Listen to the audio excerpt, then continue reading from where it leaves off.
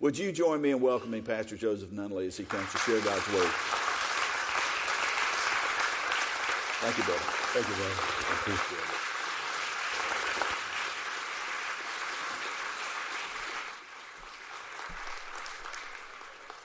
We give all praise and honor to God, our Creator, Jesus, our Redeemer, and the Holy Spirit who live within us. I count it all joy just to be here. God is good. In fact, He is just wonderful. And as I look out and see the beauty that is seated in His chairs, there's greatness in all of us. And if I were you tonight, I would take a moment to give God a praise, a hand clap, a praise. I would take a moment just to say, Lord, we thank you for another day. He is a mighty good God. Amen. Amen. Unlike your pastor, my friend, my voice is fresh. And I got a sermon that is going to go about 3 hours, so I can last. Say amen, somebody. But God is a wonderful counselor, and I praise God for giving us another day. As we come, this is perhaps one of the times of the year that I love the most. It really has very little to do with the gift that I may receive, but there's a love that tends to manifest during this season. People who even claim not to like you will speak to you this time of year. Have you ever noticed that? People that you had a falling out with, in fact, you will speak to them because there's a love that guides you and that motivates you. So as we come this evening, and realistically, if we can do this in about 7 to 10 minutes, we'll be good. Amen? Amen. Oh, y'all seem to like that. I praise God. We praise God. I want to look at a couple of passages of Scripture, and then we will share with you some words. And the first particular Scripture is found in Isaiah, the book of Isaiah, chapter 9, verse number 6, one that you're so familiar with, Isaiah 9 and verse 6. There's a rich word. It says, for unto us a child is born, and to us a son is given, and the government shall be upon his shoulder. His name shall be called Wonderful, Counselor, the Mighty God, the Everlasting Father, the Prince of Peace. Of the increase of his government and peace, there shall be no end. I want to stop there. We're going to read a couple of, this morning as we're preaching at Rock Hill at the 11 o'clock hour, we talked about the born and the given. We won't do that this afternoon because that'll get us too deep, and we really will be here at about 3 hours. Amen? Amen. From John 3:16, you're familiar with it. You don't need to look at it. It says, for God so loved the world that he gave his only begotten Son, that whosoever believeth in him shall not perish, but have everlasting life. And yet one more passage that many of us love and that many of us enjoy during this time of year can be found in Luke chapter 2. That's a particular passage. And Luke 2 verse 6 says, and so it was that while they were there, the days were accomplished that she should be delivered, the child. And she brought forth her firstborn son and wrapped him in swaddling clothes and laid him in a manger because there was no room for them in the inn. I want to talk very briefly, a simple subject. Our God is so wonderful. Our God is so wonderful. And as we think about the oneness of God, there's no one like him. In fact, you can search the whole world over, you'll never find one just like him. Now, as we look at this, I don't necessarily always preach from points, but I'm going to give you 3 points. See, if I give you 3 points, I can get out of here in about 10 minutes. If I don't give you 3 points, we're going to spend the night together. Amen? So the first thing I want you to understand is when you think about God loving the world, that he gave his only begotten Son, we got to look at, first of all, God's act of love. His act of love. Now, my grandmother lived to be 99 years of age, and she's always said, boy, talk is cheap. It's not what you say, but it's what you do. In other words, when you talk, then there must be some action that backs up what you said. So what God did, not only did he love the world, but he put his love in action. So God loved us. He loved us. And the reason that he gave his best was because of love in action. And what really blesses me, Pastor Long, is that God's love is unconditional love. There are many people, and perhaps nobody at Grace Fellowship ever done, but they're a church where folks fall out and won't speak to one another. But then they got the nerve to sing, oh, how I love Jesus. If the love is real, you can't stay mad with people because there's something on the inside that will lead you to seek forgiveness.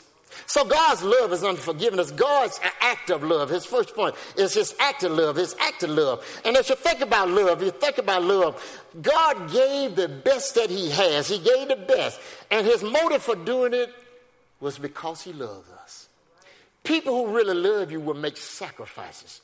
In fact, people that love you will go out of their way because love is motivating them. Now, you got to understand that when somebody really does it because they love you, they don't look for a pat on the back. They don't look for their names to be called. They just want to help somebody along the journey. So the first thing you got to understand, you got to understand God's act of love. That's the first point. The second point, we're going to make it in 10 minutes, pass along. The second thing you got to understand is God's example of giving. Wow. Now, God, let me see how I put it. Let me see how to put this. God loved us enough to give us the very best that he had. The best that he had was his son. And we know, you know enough theology to understand that God, the Father, the Son, and the Holy Ghost, but each one played a separate role. So God loved us enough to give us his very best. He gave his son. He gave us him in the person of his son. And that's a whole lot of love. That's a whole lot of love. Now, a lot of times, humanly, we will attach conditions to our giving. Oh, we'll give, but there are some conditions. Sometimes people will give just so that other folk will say, man, you're a big giver. But what happens when you can give behind the scene? When you can help somebody along the way? And don't expect anybody to recognize you. God gave his very best. He gave. Now get this. The principle of giving is so interesting because God gives to us and he expects us to give to somebody else. Oh, my God. David talked about how good God was, and David said, my cup runneth over. And I've lived long enough, Pastor Long, to know that whenever you go in the overflow is not for you, it's for somebody else. So when you go in the overflow, you need to find somebody else to bless you. But the real sacrifice comes in. What if you're not in the overflow, but somebody needs some help? That's where sacrifice comes in. It's easy sometimes to help people when we got it going on. But will you help somebody out of your need? Will you make that kind of sacrifice? God gave the very best. He gave because he loved us. So we got 2 points. First of all, his act of love. And then we're looking at God's example of giving. We should always give God our very best. We should give God our very best. I grew up in a very traditional church, and in this traditional church that I grew up in, people would give, but they would not necessarily give God their best. In fact, there was one guy that was part of that congregation. Whenever they would pass a tray around, he was thumping under the bottom, make it sound like he put something in it. That's not giving your best. We give God our very best, even when it seems like we don't have enough. I guarantee you, if you give out of your need, God will return it to you 1,000-fold. God desires that we be a blessing to one another. So what did he do? He gave us his son. And tonight we got to understand God is so wonderful. He is our wonderful God. He gave us his son. In other words, he became one of us so that we could become just like him. He had to send his son down through 42 generations to be born of a virgin, and yes, to be laid in a manger so that he could become just like us. And so that his son could live to teach us how to be just like him. So he was born, and I noticed this. I noticed that he was not born in any fancy hospital. You got to understand tonight, it's not where you start, it's how you end it. Let me put it this way. I grew up, that was one of my students. He was a good student in school. Mike was a good student. I grew up let me put it this way. I grew up not knowing I was poor until I got old. I grew up not understanding what poverty was until I got older and then had something to compare it to. But one determination that I made early on in life, Lord, if you bless me, I want to bless somebody else. And so what he did through his example of giving, he said, if I give you my best, will you in turn give your best to somebody else? Oh, my God, oh, my God, oh, my God. So in order to give then, what you got to understand, you can't always have your hands full or tight. You got to be willing to open and release something. Because when you release something, God said, now I can bless you. Let me put it another way. You got to make room. You got to make room to receive. So the first thing in his act of love, God is a God of love. God is the God of love. The second thing you understand is that God gave us the example by giving his very best, even as we come to this season, But the third thing is that through Jesus, he presented an opportunity. You all remember, the older one, you all remember when you were dating, you would call them up. And the question is, do you want to go out tonight? And either the response was yes, no, or maybe. Or sometimes, who is this? Because they weren't sure, who is this anyway? I don't know. Who is calling me? So there was an offer to do something. Through Jesus, God said, let me present an invitation. Because if you want to go to heaven, you got to go through the Son. So the Son had to be born, and then he was born as a baby. He was the born, and then he became the given. And as a given, he offered an invitation for us. So we realized that there was a proposal, almost like a marriage proposal. And once you accept him, you are in his family. But Jesus had to come in a low manner that we might receive him. So as I wrap it up, I want you to notice everything you have in the Lord. My God. Now, that could take an hour right there, but let's see if we can. You got a friend that will stick closer than a brother. You got somebody who's a way out of no way. You got one who's joy in the morning. You got the person you can talk to anytime. In modern day, all of us, they got cell phones or they got caller ID. Somebody call we don't want to talk to. We don't answer.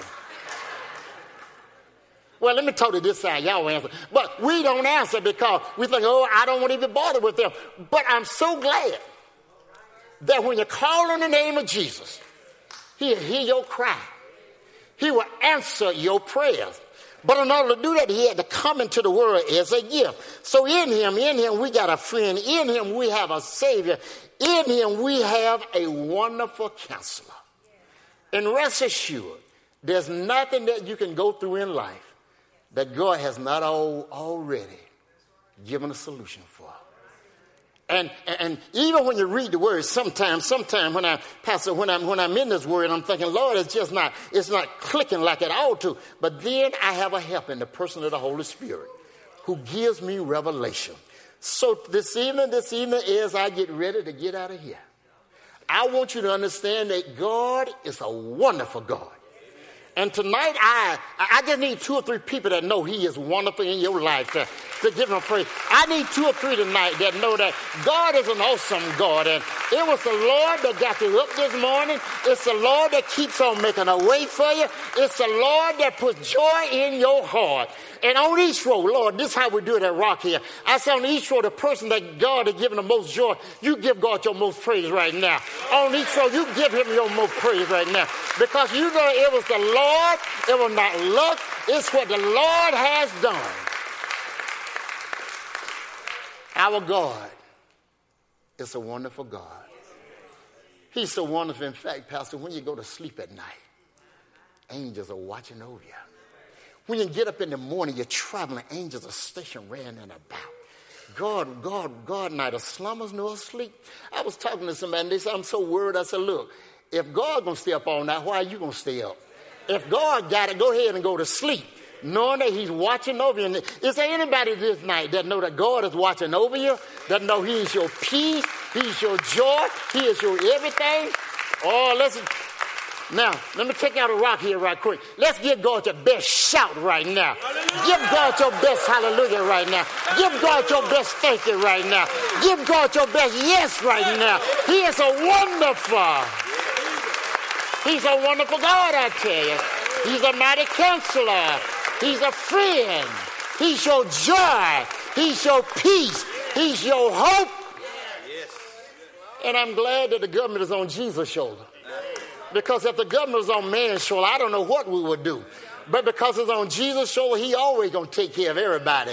Hallelujah. Oh, hallelujah. I think somebody finally get it. Hallelujah. I think somebody right now know that God got you up this morning. Know that he's your everything. Will you lift those hands and give God a hallelujah? Lift those hands and say, Lord, I thank you right now. He's worthy to be praised. Hallelujah. Oh, Lord, I got to sit down because we'll be here. We'll be here tonight. We'll be here tonight. But somebody on your road know that God is good to them. There's somebody behind you that knows God is good to you. There's somebody around you that knows God is good to you. And because you know God is good to you, he's watching over your family. He's protecting you. Somebody here been here because of the hand of God. And you don't have to hide it tonight. It was the Lord that healed you. Somebody's mind been regulated because of God. Yes. Glory. Hey. Yeah. Hallelujah. Thank you, Jesus.